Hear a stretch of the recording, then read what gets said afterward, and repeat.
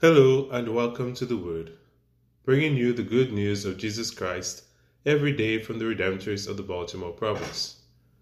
I am Brother Augustus from Immaculate Conception Parish in the Bronx, New York. Today is the 1st of December 2021. It is Wednesday of the first week of Advent. We read from Matthew's Gospel, chapter 15, verses 29 to 37.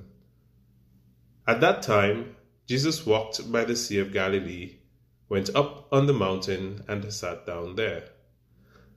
Great crowds came to him, having with them the lame, the blind, the deformed, the mute, and many others. They placed them at his feet, and he cured them. The crowds were amazed when they saw the mute speaking, the deformed made whole, the lame walking, and the blind able to see, and they glorified the God of Israel. Jesus summoned his disciples and said, "My heart is moved with pity for the crowd, for they have been with me now for 3 days and have nothing to eat. I do not want to send them away hungry, for fear they may collapse on the way." The disciples said to him, "Where could we ever get enough bread in this deserted place to satisfy such a crowd?" Jesus said to them, "How many loaves do you have?" "7," they replied, "and a few fish." He ordered the crowd to sit down on the ground. Then he took the 7 loaves and the fish, gave thanks, broke the loaves, and gave them to the disciples, who in turn gave them to the crowds. They all ate and were satisfied. They picked up the fragments left over, 7 baskets full. Behold, the Lord comes to save his people. Blessed are those prepared to meet him. Such an appropriate acclamation to describe Jesus in our gospel today. On this first Wednesday of Advent, the Church presents us with the reading from Matthew, where Jesus performs several miracles.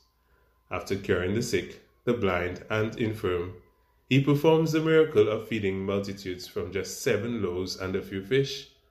The scripture tells us that he did this because he was moved with pity for them. Evident in our reading today is how Jesus cares.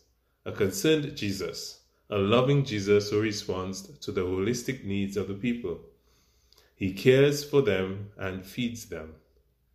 We experience a Jesus who can see abundance where humans see scarcity.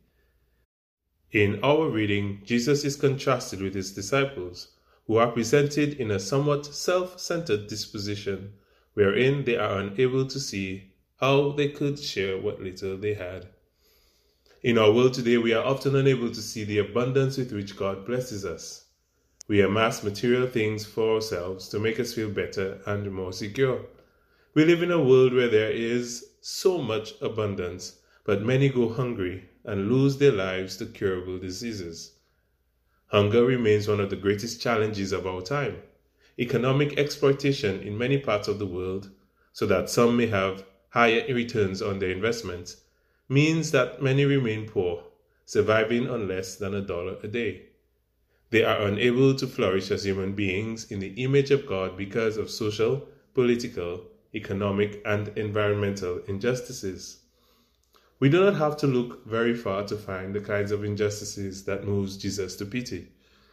Sometimes these injustices are at our neighbor's house, sometimes in our own homes. Often they are in our inner cities, in the ghettos of the wealthiest cities in the world. How do we bring justice to those in need in our modern times? How are we ourselves purveyors of injustice? How does Jesus' compassion in our gospel today move us toward having pity for our brothers and sisters in need? Surely, as followers of Christ, we can perform miracles. I believe such miracles are possible when we recognize the abundance with which we have been graced by God and by virtue of being followers of Christ. Indeed, brothers and sisters, we have the means to cure the sick and feed the poor. Maybe miracles are far easier, simpler, and more practical than we like to think. Maybe Jesus wants to work a miracle in us. Let us pray.